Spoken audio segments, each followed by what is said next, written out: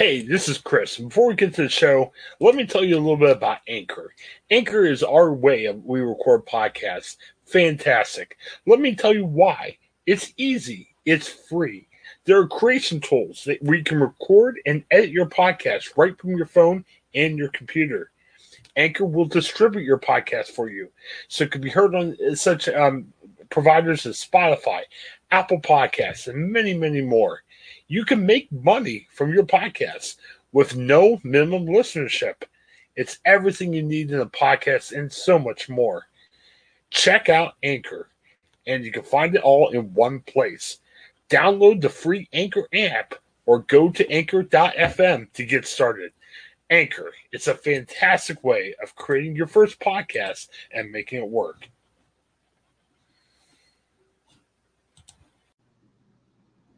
All right, welcome back to the Ohioan. And one of the things we've been talking a lot about lately has been sports betting. There's a proposal going on that just passed the Senate, and it is headed toward approval. And in the past, where there were some people that were kind of concerned about is this going to be reality or some objections, it seems like we're moving full scale forward into getting this done. And I'm happy here to have Yaniv Sherman. He's the head of U.S. and SVP at AA Holdings. You might say, what is that? Well, it is one of the world's most popular legalized online sports betting companies. And I want to have someone who's an expert in the field to kind of tell us what this means and what this means for Ohio and how this could look in Ohio. So, Yaniv, thanks for coming on. How's it going today? Hi, Chris. Thanks for having me. It's going great. Fantastic. Well, you guys raised some great questions when you sent me the press release. I wanted to talk to you about them. Let's first start talking about what does this legalization mean for Ohio, in your opinion? Oh, Ohio, I think, is one of the larger states just by sheer population and also by economical force. And it's also a prominent sports state from a professional level, collegiate level. So it's very much in the DNA. I had the fortune of visiting Columbus, Ohio last year, and it's just run through and through sport. And as a result, a lot of the people, the propensity or the sports betting is sort of embedded inside the sports culture. It's just today, in the U.S. in general, and places that haven't legalized yet, that is done offshore. So it's not regulated by local state authorities and federal authorities, and the companies who are offering these products are not paying local taxes. Legalizing that would mean we'll be operating under state law. Companies will be regulated by the proper authorities and agents, and we'll be paying taxes locally. So the funds will be going back to the community, which is the prime focus of an agenda for policymakers in any state. You talked about regulation, and it's interesting. We think about sports betting, 20, 30 years ago, where you have point shaving, and you had, some under CD things kind of going on and everything. What has happened since then, in your opinion, that'll take care of that? That'll take away some of the potential pitfalls of, what's happened in the past now as we're on the precipice of making it legal across the state, and I'm sure other states across the country. Well, you can think about it this way. I mean, 30 or 40 years ago, Vegas had the same perception of sort of a seedy kind of a town, even longer than that, run by the mob. And what happened there are two things. First of all, well, one happened first, regulation or the law descended on Vegas. And when the entry barrier was higher, only real corporate players with more capital that were also able to offer better product experience. Think about a Vegas hotel in 1960, and think about a Vegas integrated resort today. These are completely different, and this is no different here. What you're talking about in mostly is the legal market, whether it's your local bookie or offshore sports books that offer what I would refer to as an inferior product experience, but also offer it to a very specific crowd, much smaller crowd, maybe more profitable, but it's a smaller crowd. And what regulation does is sort of turns that into a broader base of potential customers you're now able to advertise more freely, but on the other hand, you're also accountable for your actions. And online is no different than that. And the only sense is, in online, we don't meet our customers like any e-commerce destination, so we have to know a lot about them, a lot more about them, to make sure that we're protecting them, and also we're working per regulation. So that's the main difference between an unregulated proposition and a regulated one. And we have some work to do on our end to educate the market, the players, policymakers, investors, to go basically get away from what you just mentioned, that this is the main connotation that people that are not in the industry have of the sector. And think about it this way. I mean, online gaming companies today, a lot of them are public. We've been public since 2005. We consider ourselves digital entertainment destination, digital gaming destinations, and entertainment. But it's not your, the guy standing in the street corner, taking bets. It's a lot more complicated and a lot more expensive too. And what we do in the media, obviously we all have to have sources. We want to break the best news. We want to have information on who's hurt, who's not, what's happening. You always hear the joke about Vegas saying, "Hey, Vegas knows," and I'm assuming by that, you guys have sources too. You guys can figure out what's the appropriate betting line and everything else. Do you see as gambling becomes more of an accepted form of entertainment? Are you guys using more people to kind of figure out what's happening? Because I'm assuming you have kind of like your own media to figure out, who's hurt, who's not, who do you perceive to have the best chance of winning from game to game? First of all, I think that betting is a lot more of entertainment destination. It's a lot more acceptable today, but on the data, there's a lot more data today, but it's all around. So yes, in the past, bookies or sports books had access to information that the ordinary person or guy on the street didn't have a little bit before that, so they can set the lines and the prices. Today, it's more along the lines of you pricing your risk accordingly, okay? And it's also tied to how strong your brand is and your product. If you have a better brand and a better product, people are willing to pay a little bit extra to have a better experience. At the end of the day, sport is driven by external events. Okay, we cannot predict them. We can only price them, and over a longer period of time, statistically, you hope to be in a position that you would be advantageous. But it's always a give and take experience. And I would say that today, data is faster, a lot more of it, but it's all around. I mean, people open their Twitter accounts. It travels lightning fast, especially when it comes to pre-match. I think the biggest revolution in our field, besides mobile, it's almost 100% mobile in other parts of the nation and not in the U.S. still, but in-play betting, which again is smaller in the U.S., but from our experience, in-play betting account for the vast majority of sports bets globally today. People enjoy those more, and those you have to price as you move along. But I can tell you that, if you look through the years, 20, 30 years, the margins that sports books hold have been quite steady, because from the flip side of it, people wouldn't place bet if they thought the house, as you mentioned, has a disproportionate or predatory advantage in those regards. And in online, we have to be extra competitive, because you're about a click away from moving to the competition. It's not like a land-based casino that you have to walk from one to another. But I would imagine, too, it's so important for you to have that information early. Like, I think of the NBA the other day. There was some huge breaking news. I mean, Chris Paul, got COVID, and he's going to be out for a bit.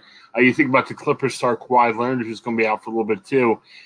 Is that a concern, saying, if we don't know that earlier or know that in the earliest stages, other than falling asleep and missing it, do you guys lose money that way?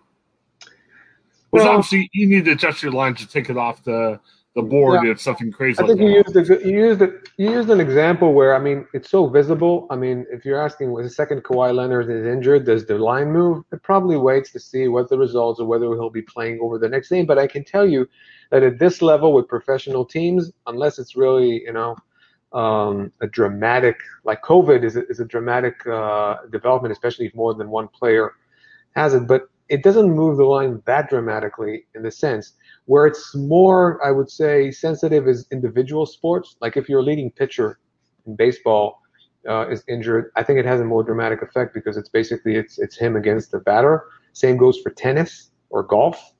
But overall, team sport, single players do not move lines that dramatically. And in any case, that information travels at light speed. I mean, the fact that I have it 2 minutes before you do doesn't really mean much, especially when a big portion of the bets is pre-match. So you have enough time to adjust the line. And if someone plays the bet right after that, it sort of flattens itself out. But you do need to have more information to be able to offer more bettable events and price them accordingly. Because today, when we take an average NBA game, we have dozens of markets or dozens of events through the game that you can bet on. Like, the points quarter, over, under in a quarter, who hits the first, who takes the tip off. These things need to move. Technology, by the way, one of the biggest developments there that we've invested heavily in 888 has been automation and artificial intelligence. Because today, you used to have traders sitting in front of a computer and trading a single event and then a few events. But today, a single trader, the amount of events that he needs to deal with on an ongoing basis is just almost unfathomable. So it's more along the lines of presenting the information for a human decision, but the algorithms actually perform a lot of the work. So it's not the classic pricing that you were used to. People think about, as you mentioned, like the critical pre-match events. These are far less, and especially with the professional teams, so much attention is directed, and even the collegiate teams, Division I teams, so much attention is focused on these teams and these athletes. For them to, or for the game itself to undergo any manipulation, it's highly unlikely, and the price there for whoever's involved is so high. It's purely suicidal. There's so much data coming from every which direction. Your ability to do that has diminished through the years considerably. It's good, lower leagues maybe, some tournaments that's being run on like third league soccer in Kazakhstan, but then you see a spike in bets and you realize something's maybe off and you deal with that. But I'm more concerned about this digital day and age, about all sorts of fraud and hacking a lot more than I am with point shaving or any of the content related. I know there's been a lot of discussion around collegiate events and not compromising them, which I fully respect. Just people, I think, need to better understand how these works in an NCAA, like an Ohio State football game. There's so much media attention for someone to tamper with. It's just, as I said, it's highly unlikely. It's all borderline suicidal for whoever's involved. Well, yeah, I appreciate your explanation because it's a fascinating look at. There's obviously, like you said, the point spreads and everything else is definitely factored by who's betting what. Like if everyone tomorrow bet that the Phoenix Suns are going to win the NBA title, that's going to change your lines even if Chris Paul's out for a while. Yep. But it's an interesting look because obviously you guys got to be good at what you do, because if you don't know what you're doing, you're going to lose money based on that point spread. So very interesting. I wanted to talk briefly about the economic impact. You were mentioning about that. Obviously, and I think that's why Ohio legislators are more interested this time, saying, hey, we want to be able to have our cut of this money. So, we're supporting this. When you guys, do estimates, obviously the estimates are going to look good and everything. How convinced are you that the estimates are realistic? Because I know in the past, sometimes people say, oh, this is going to bring billions into the area. And, maybe that was too optimistic. Do you feel like your estimates are pretty optimistic in this case? Well, we try. Realistic? Well, we're a public company like a lot of the other companies involved in the space, so we have to be prudent about our estimations. We can't just I know that a lot of numbers are being thrown out there. Some of them by analysts, some of them by, for us, again, 888, it's not, I'm speaking for the company, we're very prudent in the sense that we need to stand behind what we project, both from our, achievements and execution and the market. I'm just doing the math because there's enough states now live that you can benchmark against. So Ohio, If you take, for instance, well, New Jersey is slightly different, but you take other states like Indiana, Illinois, that has been where started publishing their numbers, or New Jersey, and Ohio is bigger than New Jersey, but in New Jersey, you're looking at sports betting right now as a market worth between $500 to $600 million. Okay, um, if you take that and just extrapolate it, sort of adjust it for GDP, you're getting to either the similar or slightly higher number on a sort of, I would say, conservative trajectory. It's just Ohio will probably ramp up a lot faster than New Jersey. It was early to the game and it took a little bit more time, but it'll probably ramp up quicker. So if you just take these numbers based on the direct impact, we're talking about, depending on the taxation or tax level, you're talking about probably a few hundreds of millions of dollars in direct taxes to the states, or tens of millions initially. But there's also an indirect impact whereby the companies, and this is also dependent on the eventual law or the framework, the more competitive it is, the more money goes into states. The more competitive people market, people want to take more market share. And then the indirect impact is that the local teams, the local media agencies, the local billboards, newspapers, all of them take more marketing dollars. And initially, just to give you an idea, companies going into a regulated market typically reinvest into it for the first couple of years at least.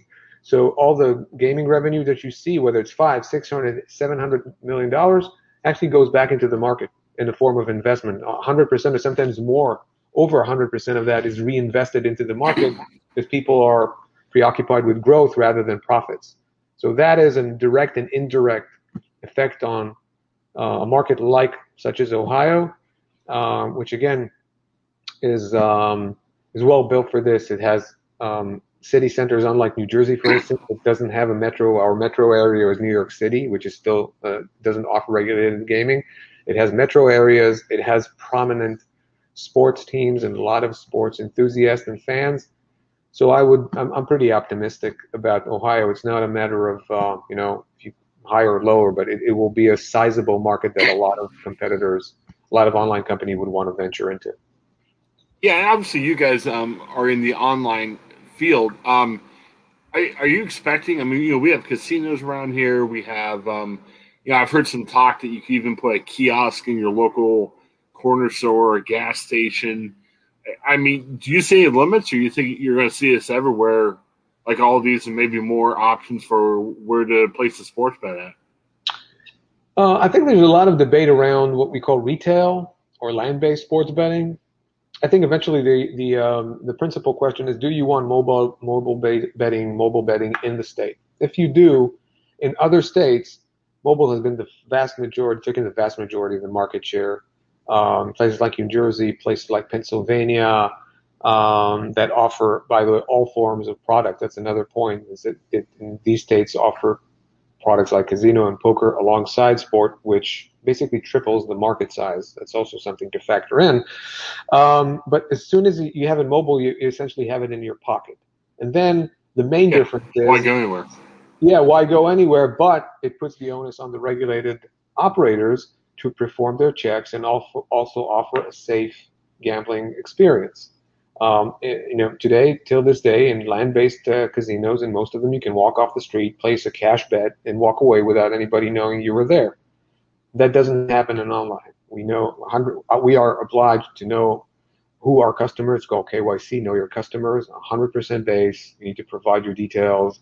You need to make sure that you are who you are. You're of legal age. So we know a lot more about the customers than typical land-based do, unless you're a member of their loyalty programs, and then they know a little bit more. But we have to know who you are, and that is the main difference between putting a kiosk in a truck stop, when anyone can actually do or bet, than doing it mobile or online. That's been sort of, again, we've been talking to a lot of policymakers just to make sure that everybody understands, because everybody has the unregulated market or the bookie in their head, whereby it's pretty simple to place a bet. It's not simple. It's not a frictionless experience as far as we're concerned.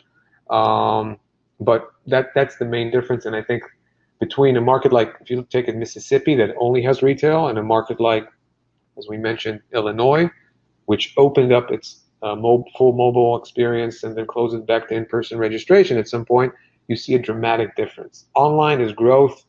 Retail, it's kind of, you've done all the heavy lifting, but we're left with a much smaller addressable market. Very interesting. Well, thank you so much for your time. I really appreciate it. And, I would say out there to people, I'm sure some people are really excited about this. Some people are concerned. Get information. Read up on what's happening. Yeah. Read up on what's happening in the State House. Understand what the issues are. And Eve, I really appreciate it because no matter what our listeners feel either way, it's good to get some background of what's happening, what, these people are going to be involved. Obviously, Yanive's company, should this be approved, will be very interested coming in Ohio. It'll be just interesting to hear.